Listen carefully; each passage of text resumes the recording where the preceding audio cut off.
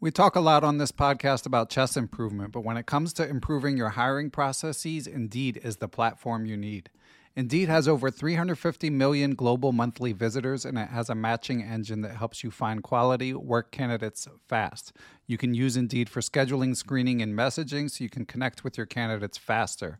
And Indeed doesn't just help you hire faster. 93% of employers agree that Indeed delivers the highest quality matches compared to other job sites, according to a recent Indeed survey. Years ago, when I was running a chess teaching business, I found it hard to find good help, and I had to go through a lot of back and forth to even screen potential candidates. Indeed allows you to do those things efficiently in one place.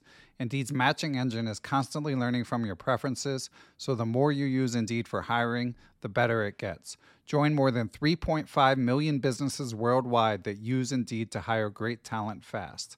And listeners of Perpetual Chess will get a $75 sponsored job credit to get your jobs more visibility if you go to Indeed.com/chess. Just go to Indeed.com/chess right now, and you'll be supporting our show by saying you heard about Indeed on this podcast. Indeed.com/chess. Terms and conditions apply. Need to hire? You need Indeed. Hi, I'm Daniel, founder of Pretty Litter. Cats and cat owners deserve better than any old-fashioned litter. That's why I teamed up with scientists and veterinarians to create Pretty Litter. Its innovative crystal formula has superior odor control and weighs up to 80% less than clay litter. Pretty Litter even monitors health by changing colors to help detect early signs of potential illness. It's the world's smartest kitty litter. Go to prettylitter.com and use code SPOTIFY for 20% off your first order and a free cat toy. Terms and conditions apply. See site for details. If you're an athlete, you know the greatest motivator of all is the fear of letting your teammates down. After all, a team is only as good as its weakest link. So you owe it to those wearing the same jersey as you to be your best every time you step on the field. That's why there's no vape in team. When you vape, you can expose your lungs to toxic chemicals that can damage your lungs. If you're a step behind, the team's a step behind. Brought to you by The Real Cost and the FDA. Hello, everyone. I am Ben Johnson, and this is the Perpetual Chess Podcast. Perpetual Chess is a weekly chess interview show where we talk with accomplished chess players, authors, and personalities about their lives, their careers, and how to improve at chess. Perpetual Chess is brought to you through the generosity of its Patreon and PayPal supporters and by Chessable.com. Happy New Year, everyone, and welcome back to another Adult Improver edition of Perpetual Chess. For those who have not heard these before, we bring in someone who has accomplished a lot in the realm of improving at chess as a non-chess professional. And my guest this week is a longtime internet friend of mine and many others, especially in the Twitter chess community. He is a 34-year-old father of three based in Denmark, works as an archivist in the Library of the Danish Parliament. He's gained a few hundred points in the past few years. After a long plateau, he went from about 1,600 to 1,800 FIDE, and he's been grinding hard during the quarantine period. So he's gotten his Lichess Classical rating up to 2,200. Now, of course, we don't know exactly what that translates to in a FIDE rating, but I'm pretty confident it's over 1,800. So making great strides despite many demands on his time, including he's an active blogger, writes about chess and his chess improvement study methods a ton on his blog, which of course I'll link to for you guys. And he's out with a new book, a much needed book, which is really a gift to the chess improvement community. It is called Blindfold Endgame Visualization, 50 Chess Positions. And we'll be talking about the book and everything else in due time. But first, let's bring him in. So Martin Justesen, thank you for finally joining the show. Thank you, Ben. It's an honor to be invited to a show, and I'm really looking forward to it. So thank you, and thank you for a nice introduction. It's really nice of you. My pleasure. And you're one of these adult improver guests, Martin, that the main thing I'll be doing is asking you about 20 different ways how you find time to do all the stuff you do, because it's quite impressive. Yeah. So, but before we start doing that, why don't you tell us a little bit about your chess background? So I know you sent me a few biographical notes and that you played your first tournament at 21. So why don't we dive in there? Yeah. How did that come about? Actually, I've always been interested in games, and especially computer gaming took up a huge part of my youth. Strategy games and stuff like that. But at my late teens, I got interested in poker and played it with my friends, and then. About 18, 19, I started playing poker online, but I didn't really want to take any risks, so I played limit poker, micro stakes, and I didn't have any money to lose. And eventually, I got bored with playing poker online, even though I was very methodical and bought, I think it was Doyle Brunson's giant poker book. Super System, yeah. Yeah, I think if I remember correctly, you have also played some poker. Yes, but we won't let it derail the chess conversation. Let's keep it to chess. But I got bored with the poker, and while playing, I suddenly drifted to a world chess championship coverage by Yasser Severin, who covered the World Championship in 2005, I think, at ChessBase, and I really it caught my interest, and I started playing online at the ChessBase internet site that time, and then not that long after, I joined a club, it was there the journey started for me, and I really enjoyed. It was really exciting to go into a chess club. I remember, and a bit frightening also, because I was very green and I hadn't played any chess in my childhood. There's many of the previous adult improvers, I think, had some relationship with the game, while my only experience with the game was learning the rules from my dad, but we never played it much. So I was not used to any of the culture of the game, and had to learn all the formalities also. But that's where I started. That's interesting. So I feel like you're probably one of the first people that discovered chess online and became a tournament player there. Obviously now I'm sure there's people listening who, whether it be from Queen's Gambit or from watching Twitch, or YouTube or whatever it may be, and just playing on chess.com and Lichess and Chess24 and all the sites. I'm sure that's how a lot of people who are listening got hooked. But back in 2005, it wasn't quite as easy. I mean, Internet Chess Club was the primary place for playing, although I think maybe the ChessBase site, at least now, I think it's called playchess.com. Yeah. I know that they had a site as well, but I haven't talked to as many people who that was their hook at that time, and only later did they get to meet people. So what was it like the first time you went to meet people and actually play chess? Were you nervous? Yeah, I was quite nervous because I didn't know anybody in the club, so I just walked into the door and said hello, and I was quite young compared to the rest of the guys in the club. Many old timers playing the game for many years, and there was still smoking. And after 9 o'clock, the pipes were lit, if I remember correctly. So. And where was this in Denmark? It was in Roskilde. It's 20 kilometers from Copenhagen. Okay. Yeah.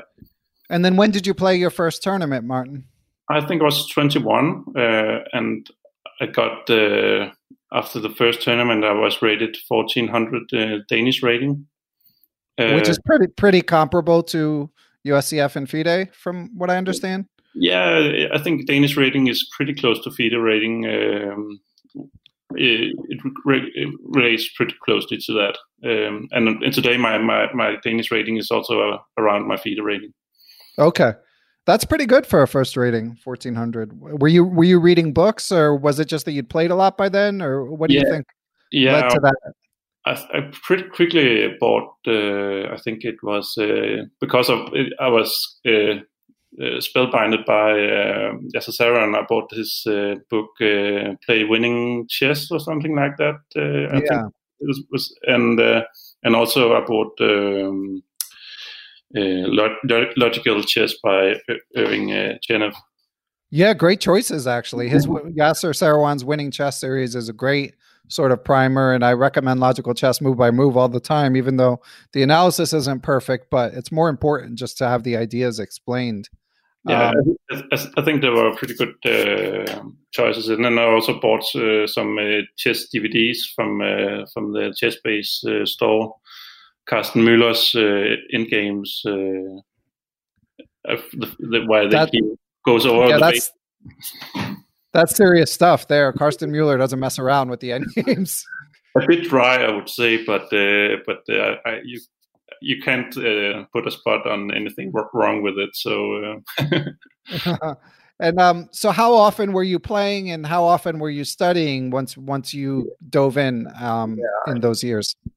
It was while I was studying history at the Copenhagen University, and I was playing once a week chess in the chess club, but same time I had my studies, and I think in that period I was also I went to a lot of parties and and had another life that you have when you're young without kids. Yeah. So I didn't take chess as serious back then. So it was, I think it was like a hobby I had besides everything else. But I definitely didn't take it as serious as I try to do now. And so when did that switch for you? When did you decide you were going to take it seriously? I think it's been gradual, but I think it was in the last 2 or 3 years. I've been more serious about how I spend time on chess and how I study chess, and I think also that explains why I had a pretty long plateau on the 1600 rating level. That because I played the normal club tournaments every Tuesday, and then I looked at some books and some videos maybe, and then I also did other stuff, and then there went some times where I didn't play chess, and then I came back to it. So basically, you stopped having fun, stopped going to parties, and then you started getting better at chess. Yeah, I started having kids. Yeah, well, the having kids usually doesn't help so much, but the partying and having fun. Yeah, I can sometimes I can think back and look at how I used my time back then, and think, oh, why didn't I use my time more wisely, or manage my time better back then, because I had so much time compared to now. So I feel the same way, Martin. Trust me. So advice to all you guys and girls who study chess and don't have any kids yet, then now is the time to go full throttle. Yeah, I was giving that exact advice earlier today. It gets exponentially harder to carve out the time, and I feel like it's hard to understand until you're in it. You know, I mean, you get the whatever, you either know or you don't if you're listening. But suffice to say, it's good advice. So Martin, I want to get into more to what you do studying. But first, let's take a break and hear from our friends at aimchess.com. This episode is brought to you in part by aimchess.com, a new sponsor with a great new product that collects all your games from Lichess and chess.com and gives you reports of what you need to work on. They even have a new free 2020 recap report that gives you an overview of your chess highlights for the year. So it's pretty fun stuff. They have a free version as well as a subscription one. So you should go check out the site, see if you like it, and then if you decide to subscribe, be sure to use the promo code CHESS30. Capitalization does not matter, and that will show them that you came from Perpetual Chess and you liked what you saw. Okay, back to the interview. Check out aimchess.com. And we are back, and we are ready to dive into what Martin has done to lead to these improvements that he's made.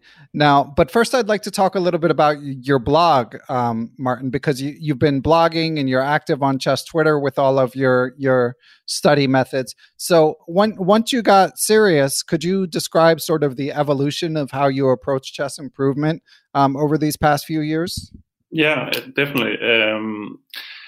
I think it all started by I somehow discovered Twitter in 2007, and I have never used Twitter before that.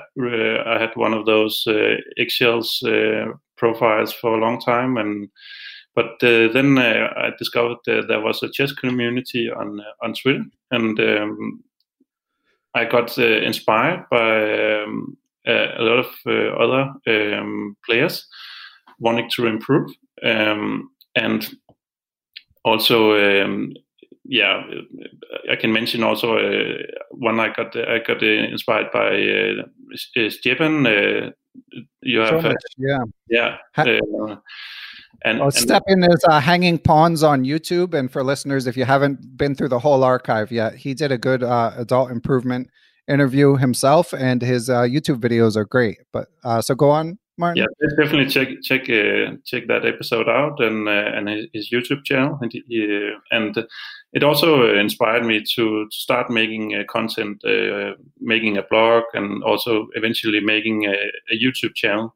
And I think sharing the journey has helped me stay motivated and also try to annotate my games, which I didn't really do before a long period where I didn't really made any rating improvement. The method I did, I played a lot of correspondence chess on chess.com. I think I've played about 1,300 correspondence games through the years on chess.com, and also a lot of blitz games on chess.com. But I decided to try to play longer games and annotate the games as well, and that was a starting point. Yeah, and the correspondence games, chess.com also refers to them as the daily games. Obviously, you just move when you log in, and it's a great way to play a sort of slower game than the blitz one. So Martin, when you were annotating these games, how much time were you spending on annotating them, and were you using the engine to do it or just doing it on your own? I've tried both things. Tried to do it without the engine and tried with the engine, and I found that I feel like I'm not strong enough to completely trust myself without using the engine to check my own evaluations. So when I have a lot of time and energy, I like to first go through the games myself and go through the variations, and then afterwards turn off the engine. But I would be lying if I didn't admit that I also sometimes just have the engine running while I'm annotating the games. But I feel like that's a bit more. If I don't have as much time, I would pick that option.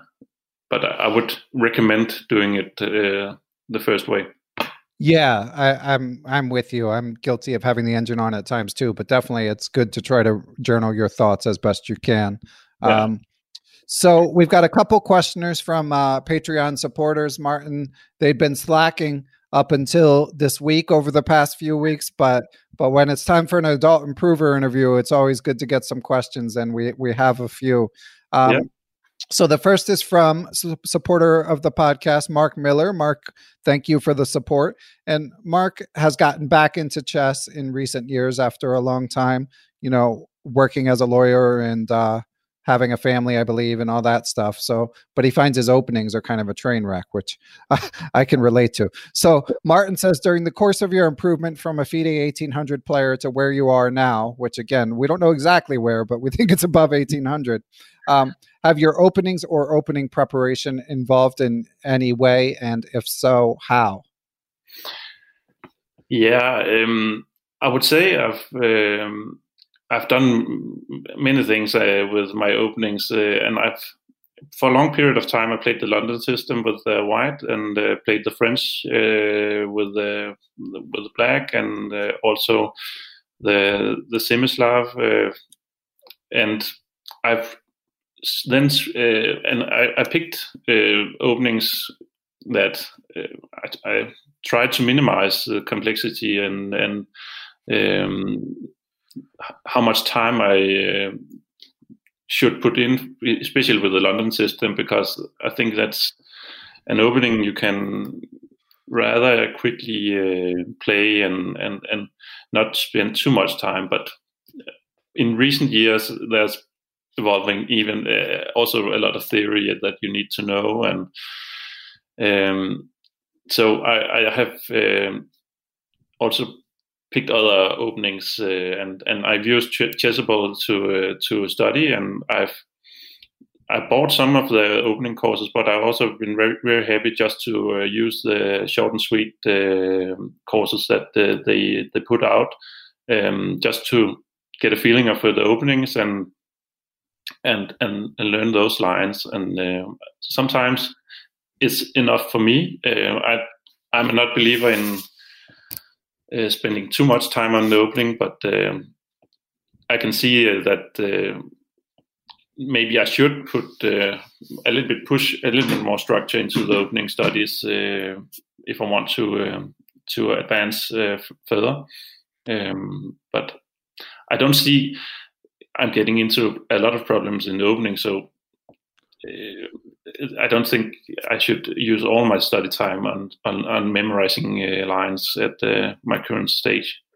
Yeah, that was the main advice I gave to Mark in my reply to him. I just said, look at your games, and if the opening is getting you in trouble, then clearly you need to work on it. But don't, you shouldn't necessarily feel some sort of like peer pressure or external pressure to study openings for their own sake. And yeah, the short and sweet courses that you mentioned from Chessable, those are the free versions. Those are like an amazing resource. And obviously I'm happy to have Chessable support on the podcast, but that's just my heartfelt opinion. I mean, there's no other comparable resource that's basically like a free mini book that really gives you an overview of an opening. But let's get a little more granular. Sorry, go ahead. And I can also add that what I've done when I've annotated the games and put them on my blog, I've tried to categorize them by the opening I played in, and by doing this, I can see, okay, do I get any problems in this opening, and what do I need to learn next game in this opening line? And I think that's a great way to gradually learn an opening better. I also used openingtree.com, I think it is, or org, as a way to just it's a site where you can which downloads your games from Lichess or chess.com, and then you can jump in and see how you do in different lines. And I think also I've used that to see, okay, which lines do I far badly in, and what do I need to work on so I can use my time the best way possible. Yeah. I just discovered openingtree.com the other day. Yeah, it's pretty cool. So what what percentage of your study time would you say you're devoting to openings? I would say I would guess I would use maybe 1 hour to 2 hours a week on opening studies in some out of how many? Yeah, I think it's the COVID situation has changed my daily routines quite a bit, because before COVID I was commuting to work a lot, and I would use the commuting time to study chess. So that was about one and a half hour each day for 5 days a week. And then I also studied in the evenings or played chess. But now I'm working a lot from home. So by minimizing the commuting time, I'm actually studying less chess. Right. But then on the positive side, I have a little bit more time with my family since I'm not using the train for work. So I've tried to study more in the evening then. But it's sometimes it's hard when you are tired and focus on serious studies. Yeah, I hear you. Yeah, and it's funny how everyone's routine got changed by COVID. Sometimes it leads to more study time, sometimes less. But I still want you still got to nail this down for Mark, Martin. So what percentage, if you're doing an hour or two per week on openings, and I know it can be a little bit hard to divide, because like when you're looking at your games, as you say, you're kind of learning about the opening, but that could also be counted as game analysis. But if you were to estimate, Cyrus Lakdawala recommended, when I interviewed him a couple months back, devote a third of your time to openings, a third of your time to tactics, a third of your time to game analysis. And I've been kind of running with that as advice, because I think it's good. It's good enough, like no one knows what's perfect, but to me, it's like, it sounds reasonable. And then you can tweak it based on what you like to do from there. I often say to newer players, spend a little less time on openings, and as you get more advanced, it might come up. But I digress. The question is, how much time, what percentage of your time studying would you say is devoted to openings? I would say 10 to 20%. Okay, yeah, so that's pretty small. Yeah, because I think I have been putting quite a big emphasis on playing chess and playing longer games. I think I ran the numbers for this year, and I've been playing about 40 or 50 minutes of chess each day on average. Okay. So and that's a good chunk of time. And then I've also used time on analyzing those games. So a lot of focus on playing actual games, and I haven't played much Blitz, which is one of the habits I've been working a lot on to minimize.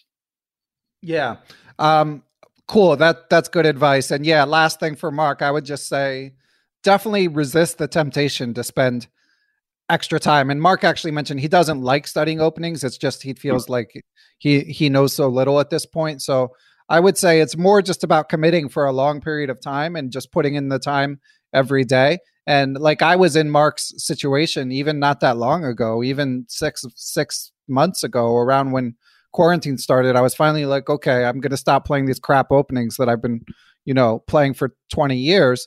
Had to give up the Accelerated Dragon. Apologies, but the Moraxi is just too tough. And 6 months later, I don't feel like my openings are a weakness. And I probably was spending about half my time on it. So that's aggressive. So, but Mark, I definitely wouldn't recommend spending like 50% at the absolute most. And Martin certainly provides an example that you can get away with less. But we've got another opening question from another Patreon supporter. So let's get to this one. It is by Arjun, and I lost the question. There we go. Arjun Duvopov, and I hope I said your name somewhat correctly, Arjun. And he says, I really enjoy your blog. What resource do you use for studying master games as in the same openings as your training games?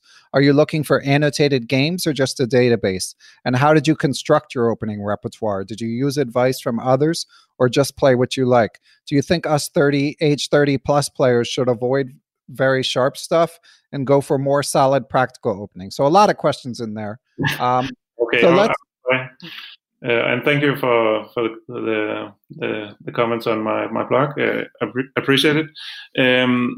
And yeah, I don't either like studying openings a lot. So and I've picked openings that should be easy to learn, and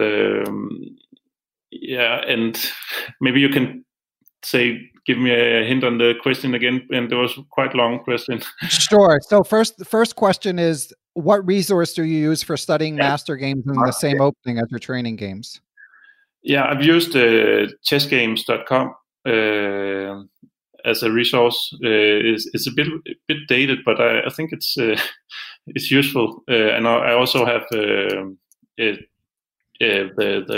chess base on my computer, but I don't know. It's quite heavy to start up and filter everything, and so I think it's quicker just to go to Chess Games, and there are bundles on each openings already sorted by helpful players, where you can just dive in and look through some master games. That's one thing I've done, and I've also tried. I've also, in my studies, gone through game collections, and I've always been very fascinated by Bobby Fischer. So I went through his complete game collection by Carsten Müller, and just skimming through a couple of games once in a while, and yeah. It's maybe because I'm not an E4 player, but I thought it was really interesting to just go through all his games. Yeah, his games have a clarity that's pretty rare. I love to study his games as well. And so the next part of Arjun's question was, how did you construct your opening repertoire? Yeah, and I must admit I'm not very structured in that way of having files. I've tried to make the files, but then when I'm halfway through making the files, I decide to play something else, and so I'm not that methodical that I have managed to do that. I did a video with Kostya Kovyutsky from the Chess Jojo, and on how to make an opening file from scratch. And I think that's up on the Dojo Patreon page if you want to check it out. But there we went through all the details of how to do it. But from there and to do it yourself, it takes a lot of patience and a lot of work to make these files, and I'm not convinced that for a player of my level it's worth doing. Yeah, that's always a question. So yeah, just to be clear about what Martin's referring to, our friends at Chess Dojo, who we've mentioned before, and of course they've all been on the show. I am Kostya Kovyutsky, GM Jesse Cry, I am David Pruss. They have their own Patreon page in which Kostya and Martin made a video talking about how they construct an opening repertoire and how you could use ChessBase for it. Of course, our friends at Chessable also, in addition to all the courses they sell, you can upload your own repertoire and just do spaced repetition to learn your own repertoire from there. I know my friend, I am Greg Shahade, is a big advocate of doing that, and he has a super long 90-minute YouTube video of his own talking about how he does that. But I mean, of course, we're talking in so much depth about openings, but I do want to reiterate that doesn't mean that should be the only thing that one studies. It's so easy to just sort of, I mean, there's always something to work on, so it's so easy to just get bogged down with that. But you do need to work on. One does need to work on other aspects of the game as well. Okay, last part of Arjun's question was, do you think us 30 plus players, age 30 plus, should avoid very sharp stuff and go for more solid practical openings? I don't think so, because when I'm playing here in Denmark, I'm often playing a lot older guys. Interesting.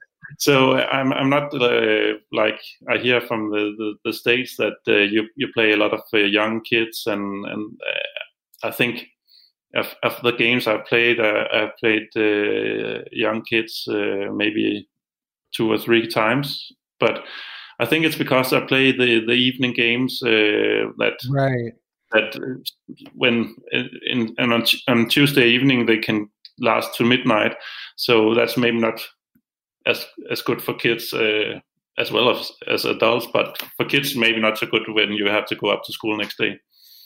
Yeah, so that's how you avoid playing the kids. Yeah. You pick odd playing times. Yeah, okay.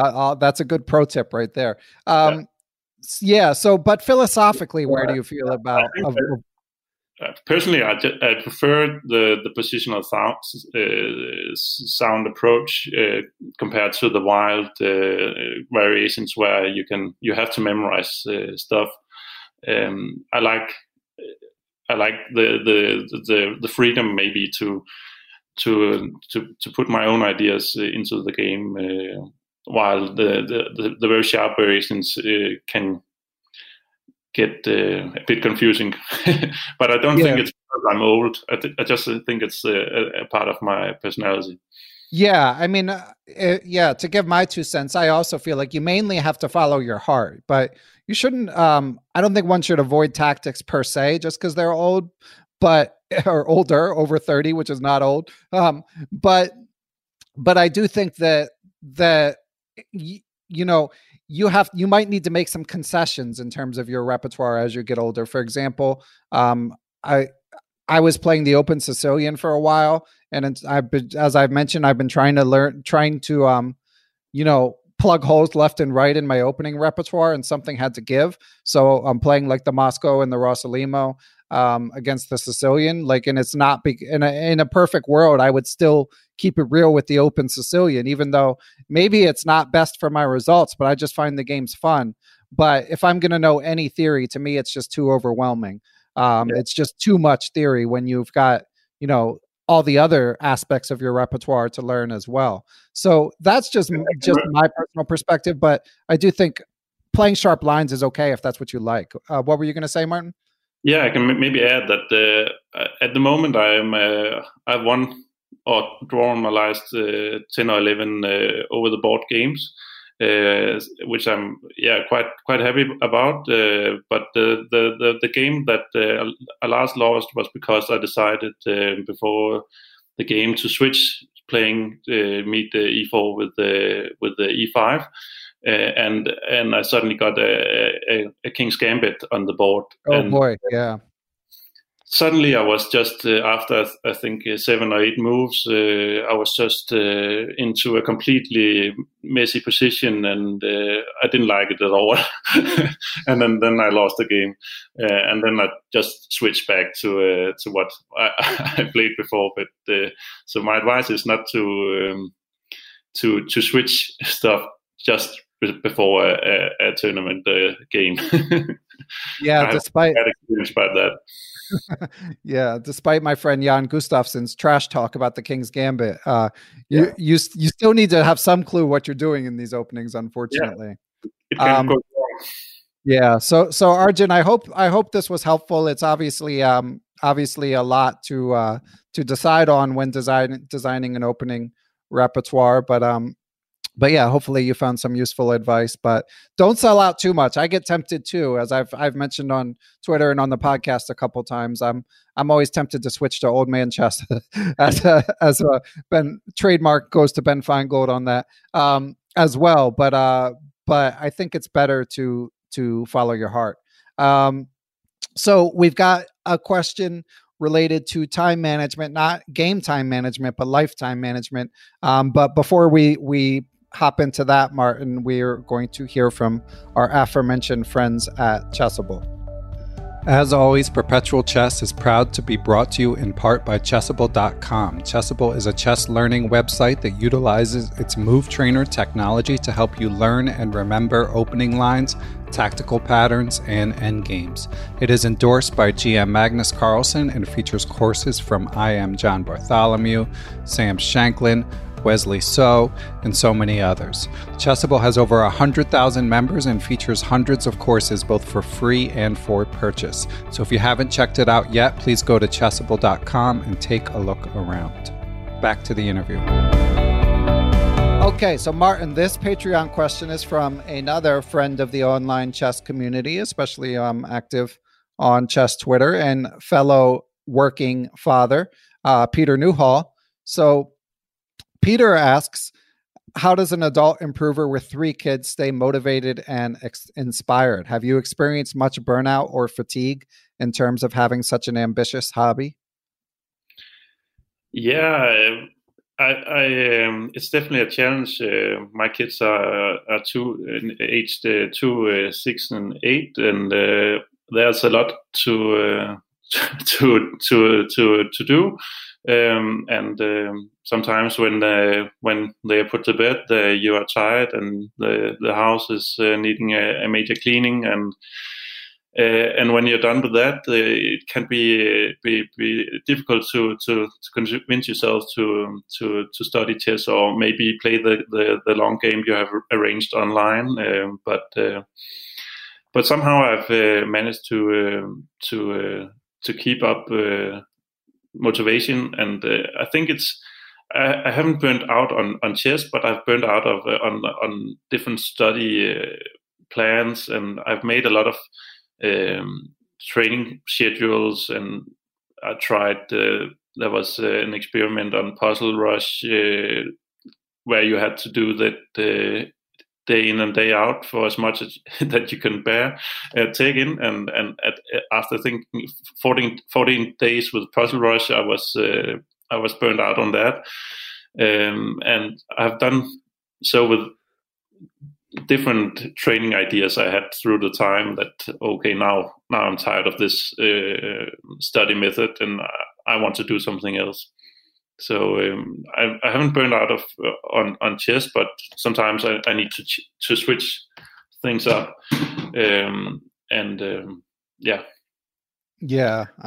it's tough. I mean, Peter's kids, I believe, are around the same age. I know he's got at least one who's daycare age, I believe, more than one, and yeah, it's hard, and I'm in a similar boat. I mean, what I've managed to do in the past year is do at least a little bit each day, but I'm no Neil Bruce when it comes to the chess study, and it's just tough. I mean, my main difficulty is getting enough time to play over the board games, because when my youngest daughter was a little smaller, she would fall asleep before I could get to the game, drive to the games, and I could just reach in time before the clock started.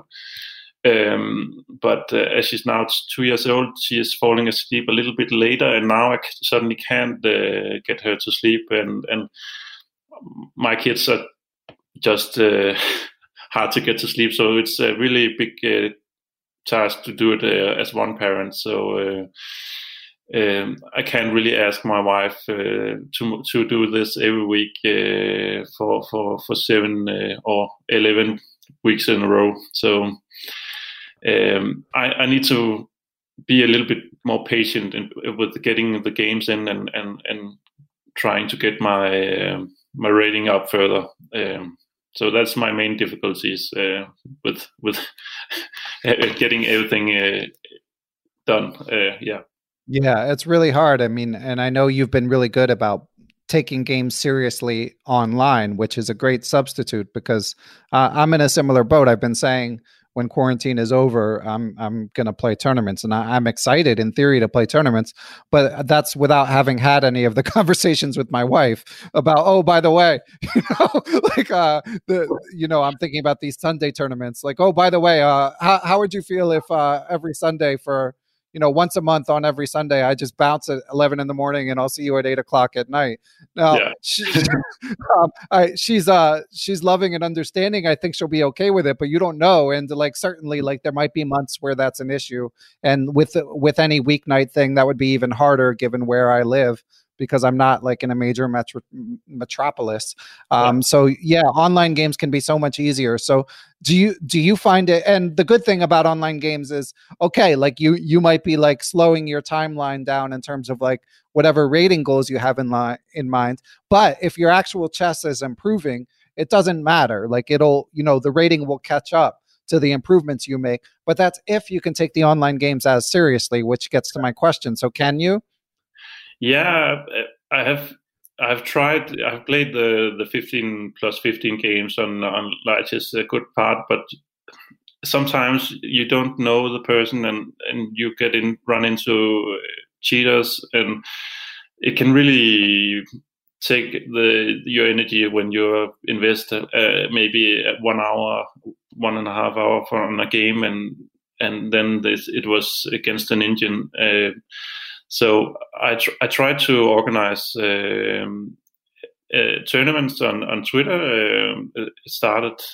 I can't remember when the first tournament started, but I just threw the idea out on Twitter to if anybody was interested in playing a tournament, and there was I think we were about 24 players for the first Twitter chess tournament. We played the tournament, and we got to know each other, and then people were also kibitzing the other tournament games, and I think I would like to give that advice to try to if you have on a social network or something where you can get spectators on the games while you're playing, because then you are putting pressure on yourself to take it serious, because people are watching. You can't embarrass yourself, and I think that's great. You can also stream your games on Twitch. This is another way to put this pressure on yourself to take it serious, because very easily you can get distracted and open another browser and stuff like that if you're just playing against a random person. Yeah, so it's tough. But on the other hand, I gave a shout out to the Twitter chess tournament. Thank you for organizing those, by the way. But when you see that people are watching, to me, that itself is distracting. Even more so than if you're in a tournament hall, someone walks by, you may notice, you may not. But for Lichess or whatever, when it has their names and stuff, for me, I found that itself distracting. And I know, like you say, there's of course issues with cheating and stuff like that. So it's online chess definitely has its unique set of challenges. Yeah, because I think the third tournament we did, where I think about 130 persons joined the tournament, and a lot of them were anonymous, and we didn't have any idea about who the people were who joined the tournament, and there was some bad apples, and I ended up using a lot of time dealing with these issues, and that took a lot of the joy out of it for me. So I have tried to play people I now know on Twitter, and also from the chess dojo. Where you can also find some serious players also. Yeah, Chess Dojo does their ladder games, and they're doing a Sunday thing too, right? Yeah, where you can get your games commented on. But it's a little bit late for us Europeans, but I think they have been talking about doing another show for the European crowd, but I'm not sure. Yeah, they give so much to the improver community, so it's definitely good to take advantage of all that the Chess Dojo offers.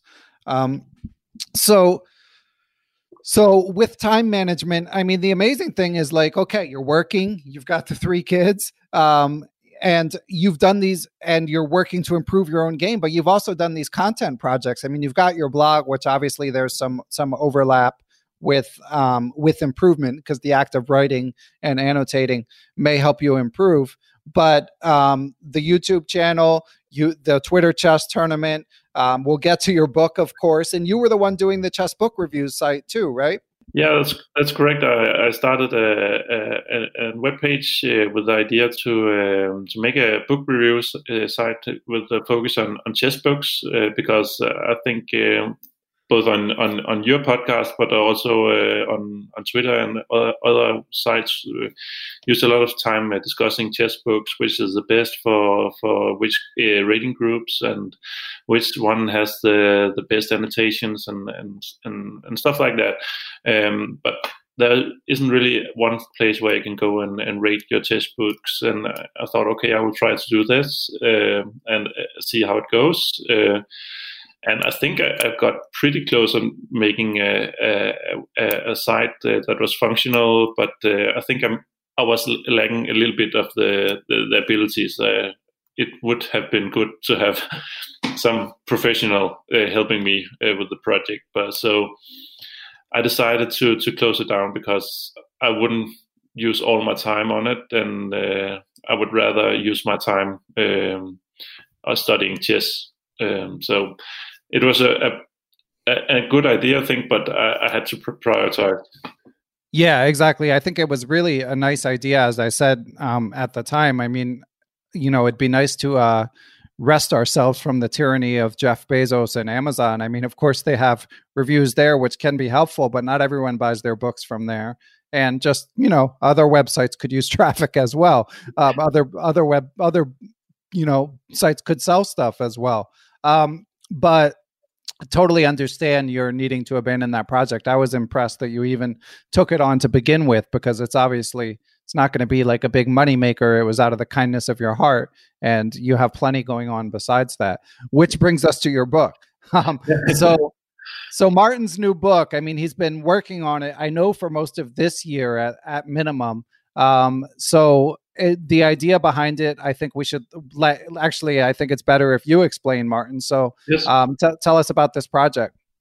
Yeah, my book, really, the whole started as an idea I had, because I was searching for a book to improve my visualization and blindfold chess, and I had this idea that there must be a book where you can just, there's no diagrams to look at, and you can just read the notation where the pieces are, and then you have to solve the study or the position. So I decided to, I will look for this book, and I couldn't find anything. So I thought, okay, maybe I could. Then I tested some position on Twitter, and there was some really good engagement, I thought, and then I got the idea, maybe I could make this book myself. And then I decided to try it out, and now it's out in the Amazon store, and yeah, it's been amazing, and also a lot of work, I must admit. Yeah. Well, Martin, you did a great job on it. I mean, so it's available in Kindle. It's also now available in physical book. And Martin actually gave away the book to people who subscribe to his email list. I'll be buying a physical book as well, and maybe even giving it to a student or two, because it really is, I think you correctly identified a sort of gap in the marketplace. I mean, it's really a great way to train. And I've mentioned before that I didn't do much blindfold training when I was coming up as a player, and I feel like it's made me a weaker player as a result. So I've actually been doing the book some. I made a rule since the book came out that I'm not allowed to play Blitz online until I solve at least one of your puzzles. So I'm in a given day. So I'm lazy. So it usually does end up just being just one puzzle unless I get it right away. But, that means I'm like 12 or 13 puzzles into the book, and it's beautifully presented.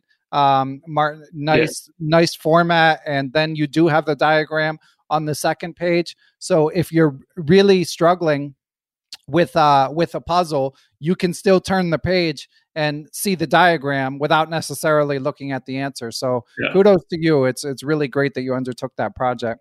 Thank you. And as a club player, it is really it's really, I was really nervous about sending a book out into the chess community, because it can be really a tough crowd. A lot of chess players is very serious about their hobby for good reason, and I think also how I did it with sending it out to all the people. I think I have 500 people signed up to the newsletter, receiving the book for free as in a digital form.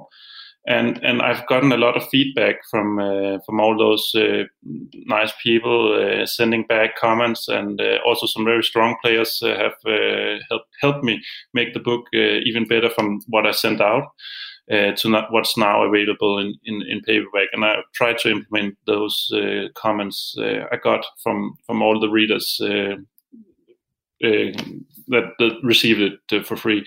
So I think that was a good decision for my part, because I also saw on Twitter that I think the chess historian Olympio Urkan said that he couldn't understand why a 1600 rated player could get a book published from a serious chess publisher. And I think I present this book as a club player, and I present it as not an expert. I've made these puzzles and done the whole layout and solutions as to my best of ability, and think the result is pretty good. So, but I know there are some people who are really thinking, okay, it's only title players who can write chess books. But I hope I can make an opening for club players, and I know that at least 2 people has written to me and said that this has inspired them to push on with their own book projects that are chess related. So that was very nice to hear. Yeah, that's great. And yeah, you're not, as the author of this book, you're compiling studies that you think are appropriate for people to solve blindfold. You're not like Troitsky designing the study, So, I mean, it's a great service to the improver community, because you identified an exact thing that's needed, but you're not like presenting yourself as a grandmaster that's gonna explain it. So, and there's also puzzles in the book that I can't solve myself blindfolded, because, and I've also had emails from very strong players who said that one was a tough puzzle. So there's a little bit for everything and everybody in the book, I hope so. Yeah, I've gotten a couple wrong already, and then a couple where you have it right, but maybe you missed one variation or something like that. And for anyone wondering, my personal opinion is anyone say 1400 to 2200. It's right in your wheelhouse. It's a great way to train blindfold. And I will. This is coming out after my book recap, but Martin, I think we discussed. I'll probably read a couple puzzles from your book at the end of the blindfold. I mean, the book recap of Simple Chess. So listeners, that's where that will be coming from. But I know that, there's just, if you want to get better at chess, doing some work on calculation and visualization is kind of unavoidable. So that, of course, begs the question, Martin, did working on this book, do you feel like it helped your own visualization skills? Yeah, I would say I had hoped it would help me more, but the whole process of collecting these studies and how I discovered them, I couldn't sit for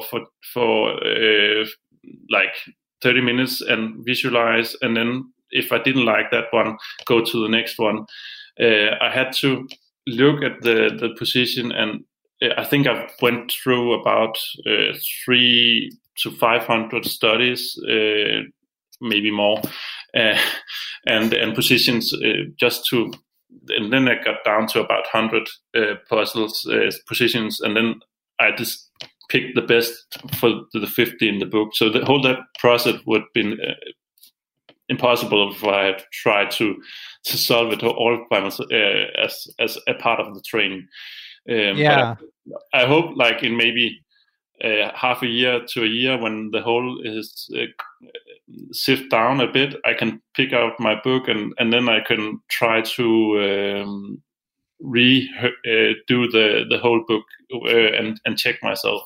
That's at least my hope. Yeah, it's like spaced repetition too, because you have some familiarity with the puzzles, and of course some of them are classics. So a few of them, I was like, "Oh man, I know I've seen this puzzle, but I still can't quite put my fingers on the answer in some cases." But great stuff. I definitely recommend it for anyone in the rating range I mentioned, or if you just want to support Martin's work. These books are quite inexpensive. How much is the How much are they? It's only $10, so I think it's and I think it's perfect for if you are going to, when the world gets opened up again. If you're going to travel, and you can it's a small format, so you can bring it on your next trip. I hope. Yeah, and even cheaper in ebook. That's $5, I think. Yeah. So yeah, definitely listeners, check that out and, get grinding on your blindfold skills. So Martin, just one or two more things before we get you out of here. I just was hoping you could synthesize sort of the main things you've learned about chess improvement, in your recent years studying. I would say that one thing I've think that's not mentioned that much, that I think made a huge difference for me, was looking at pawns and pawn structures. I spent a good shared time on studying those pawn endings and trying to get those down. And I used the course called Mastering Pawning Games by Ahmed Al-Khatib, I think it is, on Chessable, and that's an excellent course to work on for pawn endings, and also chess structures. I enjoyed that book. Yeah, and also got very inspired by Pump Up Your Rating by Alex Smith, which also have an element of pawn levers and how to use those in your games. So, and I noticed after working on those, I noticed in some over the board games I was able to convert losing positions to winning in games just in the pawn endings. So yeah. So that has been a huge improvement with my chess, at least, to work on those, and also just playing a lot of longer games is one thing I want to keep doing, and I also read the book Atomic Habits by James Clear. Which I want to recommend also to those who asked about how to get more time into your daily lives. Just trying to look at your daily routines and he has used an idea of like the 1% improvements in everyday things. Maybe it's not a much you did that in, but it's collective. It will give an effect on your chess. Like, I've tried to. I've used the sleep reminder on my iPhone that pops up when I'm playing online. That now it's time to go to bed and try to get some sleep. And also, I've tried to more evenings. I like I like beer. I've also, that's a previous hobby I had. have been brewing beer, but I've tried for some meals in the evening just to buy a non-alcoholic beer because I knew I was going to study chess and stuff like that. Trying to maximize the time you have available. I know some other members of the chess community are big fans of Atomic Habits by James Clear, like Geert Vanderveld, and I believe Neil Bruce are tweeting about it a lot. I'd read some other habits books, so I was like, oh man, do I have to read another habits book, like the third one? So I haven't pulled the trigger yet, but I know you guys are strong advocates, so at some point I'll probably read it. But I guess he's not like inventing anything new, but he's just presenting it in a very eatable way that also inspires you to make some changes. So it can be a good book to buy in January when you want to restart everything and look on your chest with new eyes, I think. Yeah, man. Well, I got to lose this quarantine weight. That's the habit I need to work on. Yeah, definitely. Also, getting some exercise is something that can help on your chest. Excellent. So you gave a few good book recommendations. The King and Pawn course on Chessable, chess structures, and what was the third one? I'm sorry. Axel Smith, Pump Up Your Rating. Who is also, of course, known for the Woodpecker method. Yeah. Play training games online. Obviously, you interface with a lot of people online, which I think helps build community, and as you say, helps hold you accountable. So good stuff. I mean, it's great to see your progress. And again, listeners, you gotta, if you're in the rating range and you're trying to improve your visualization, I promise you Martin's book is a worthwhile, tiny little investment. So Martin, I know you mentioned you're going to be slowed down from playing tournaments more than you would like, but my last question for you is what your goals are in the coming year, especially as it relates to chess, but even beyond chess. I think my goal is, since there's still so much uncertainty in the current world, and I don't know how and when how much I can play over the board, which is my main focus, and I still prefer that over playing online. I will try to focus my goals on what I can manage myself, and by doing that, I want to next year work on master games. I've bought Alekine's Greatest Games collection, and it's my plan to go over them on Twitch, my Twitch channel. I did have done this here in the autumn, where I look at Ben Larsen's games, and everyone who comes in can analyze the games together with me during the stream, and it's been quite fun, and also a motivating way to look at those master games together with other players. So I would just that's one goal for next year, is to go through this book, and as a second goal, I want to keep playing longer games. I played a good share of rapid games, but I also want to play some more longer games, 45 plus 30 seconds games online. Good. I like that your goals aren't just tied to like, I'm going to get to X rating. It's like, I'm going to do this thing and I'm going to do this thing. And I can maybe say that when I started my YouTube channel it was in March 2019, I set the goal to be an FM FIDE Master in 5 years, and it's still my most watched video. Right. But I soon realized that maybe it's a little bit unrealistic with having 3 kids and not the possibility to play as many games that I need to get to that level. So I have adjusted it to say I want to reach 2,000 FIDE rating as my current goal.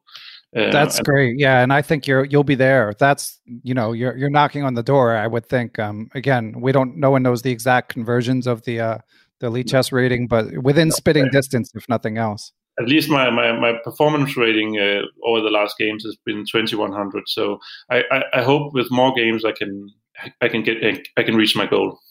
Yeah, that's great, and that also underscores what I'm always preaching about: just one goal at a time. People don't need to set these super distant goals. It's okay to have like a stretch goal secretly in your mind, but it's hard enough to gain 100 points, let alone 500. So cool. Well, Martin, thank you for all your contributions to the chess learning community. It's really I still, even after interviewing you, I still don't know how you find the time, but we appreciate it nonetheless. Oh, and thank you, Ben, and thank you for having your podcast. And I would just like to say to all the listeners, go support Ben on Patreon. Oh, that's nice of you to say. I appreciate that. And I'll get the links to everything. So Twitch, YouTube, the book, Twitter, anything beyond those four, Martin? Oh, I think that's enough.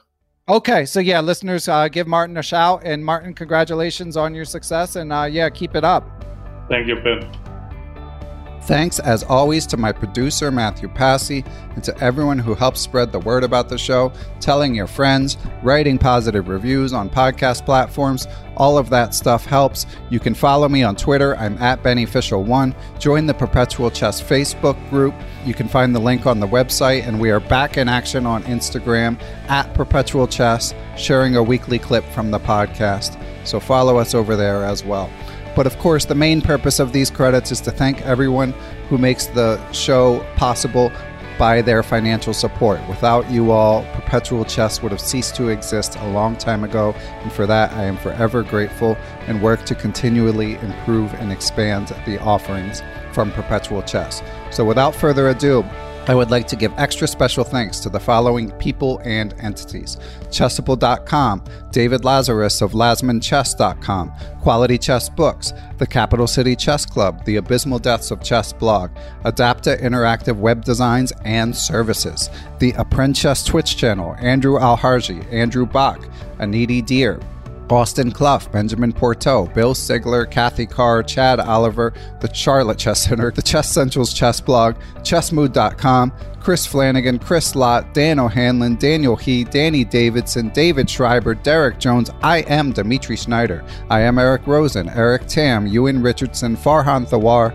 Faraz Sawaf, Gary Foreman, Glenn Downing, Greg Harfst, Greg Shahadi, Gregory Gulick, Guven Manet, James Kennedy, Jeff Martinson, Jens Green, Jeremy Nielsen, John Jernigan, John Rockefeller, John Cromartie, John MacArthur, Kelly Palmer, Kevin O'Callaghan, King Selt, Lucio Casada Silva, the law offices of Stuart Katz, Matthew Feeney, Michael Cann, FM Michael Oplin, Mike Zelazny, Mr. Mike Shahadi, the famous Mr. Dodgy, the Nerdnaze Twitch channel, Peter Sodi, the Playmore Chess Academy of the Hampton Chess Club, Reuven Fisher, the Seattle Chess Club, Shane Unger, Stephen Kelty, Stephen Martinez, Thomas Stanix, Thomas Tachenko, Todd Bryan of StrongChess.com, Todd Kennedy, the Vintage Patzers, which is a Chess.com improver group, Wayne Beam, William Hogarth, Aaron Waffler, Ace Viega, Adam Ralph of ChessEngland.com, Adrian Gutierrez, Alex Payhouse, FM Andre Terakov, Dr. Andrew Perry, Barry Hessian, Bill Juniper, Bill Moran, Brad and Andy Rosen, Brett Howard Lynn, Brian Mullis, Bruce Scott, Brian Tillis of Palm Beach Chess, Chad Hilton, Dr. Charles Snodgrass, Chris Wainscott, Christopher Baumgartner, Christopher Chabris, Christopher Wood, I am Christoph Zalecki, aka Chess Explained, Coach J's Chess Academy, Corey Budson, Costa Chorus, Courtney Fry, Craig Mallon, Daniel Ginsberg, Daniel Naylor, Dave Saylor, David Bleskacek, David Brown, David Hamlin, David Cramley, Dalen Shelton, Dennis Parrish, Dirk Decker, FM Donnie Ariel, Douglas Matthew, Dwayne Edmonds, Ed Daly, Emmanuel Langlois Robitaille, Ethan Smith, Hallelujah Cat, Ian Mason, Indrick Ryland, Felipe Melo Pereira, Fox Valley Chess Club, Francis Letarte Lavoie, Dr. Frank Tortoise, Frank Zananis, Gary Andrews, Gary Lewis, Geert Vanderveld, Gene Stewart, Gerard Barta, Giovanni Russo, Hans Schut, Harish Srinivasan, Howard Vihan, Jacob Kovacs, Jacob Turan, Jacques Perry, James Espinwall, James Bonastia, James Muir, Jason Woolham, Jaydeep Chakrabarty, Jeff Anderson, Jeffrey Martello, Yep Hoyland, Jerry Wells, Jim Ratliff, John Tully, Juan Almagur, Dr. John Fallon, John Fernandez, John Fontaine, John Hartman, John Jeffrey, John McMurtry, Jonathan Slater, John Tully, Jose Rodriguez, Justin Gardner, WGM Jen Shahadi, Joel Rocky, John Thompson, Grandmaster Josh Friedel, I am Kare Christensen, WGM Katerina Nemtsova, Kelly Palmer, Kevin Boyce, Kevin Pryor, Kiora Gata of the Lakeshore Chess Club, I am Kostya Kavutsky, Krishna Gopala Krishnan, Kyle McAvoy, Larry Ryforth, Laura Belyovsky, Macaulay Peterson, Mark Miller, Martin Knudsen, Martin Krug, Matthew Passy, Matthew Tedesco, Matthias Plock, the Mechanics Institute Chess Club of San Francisco, Michael Allard, Michael Hudson, Miguel Aristide, Mike Clem, Mitchell Fabian, Nate Salon, Neil Bruce, Nigmat Mulajanov, Nicholas Isabel, Olaf Mueller-Michaels, GM Pascal Charbonneau, Passy Passanen, Paul Bain, Paul Clarkson, Paul Sweeney, Paulo Santana, Peter Lux, Randy Tempo, Ricky Grijalva, Richard Hallenbuck, Robert Tichy, Robert Turner, Rory Coleman, Rory Yearwood, Ryan Berg, the Say Chess YouTube channel, Scott Doherty, Scott McKinnon, Sebastian Finsterwater, Walder, Shane Unger, the Silver Knights in Richmond, Stefan Roller, WGM Tatyev Abrahamian, Tim Brennan of TacticsTime.com, Tim Seymour, Timothy Ha, Tom Edsel, Tomas Komanich, Tony Rotella, Tyron Price, Vishnu Srikumar, William H. Brock, William Juniper, William Peterson, FM Zhao Cheng of Chess1000.com, and of course, Zhivko Stoyanov. Thanks for listening, everyone. We will be back next week with another episode of Perpetual Chess.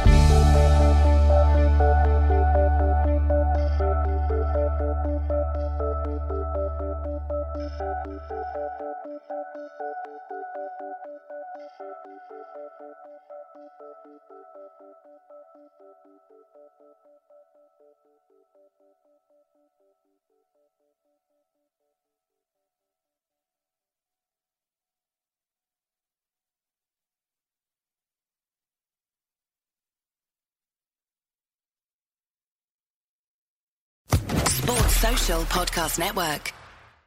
Hey guys, it is Ryan. I'm not sure if you know this about me, but I'm a bit of a fun fanatic when I can. I like to work, but I like fun too. It's a thing. And now the truth is out there. I can tell you about my favorite place to have fun. Chumba Casino. They have hundreds of social casino style games to choose from with new games released each week. You can play for free anytime, anywhere. And each day brings a new chance to collect daily bonuses. So join me in the fun. Sign up now at ChumbaCasino.com. No purchase necessary. VGW Group. Void where prohibited by law. See terms and conditions. 18+.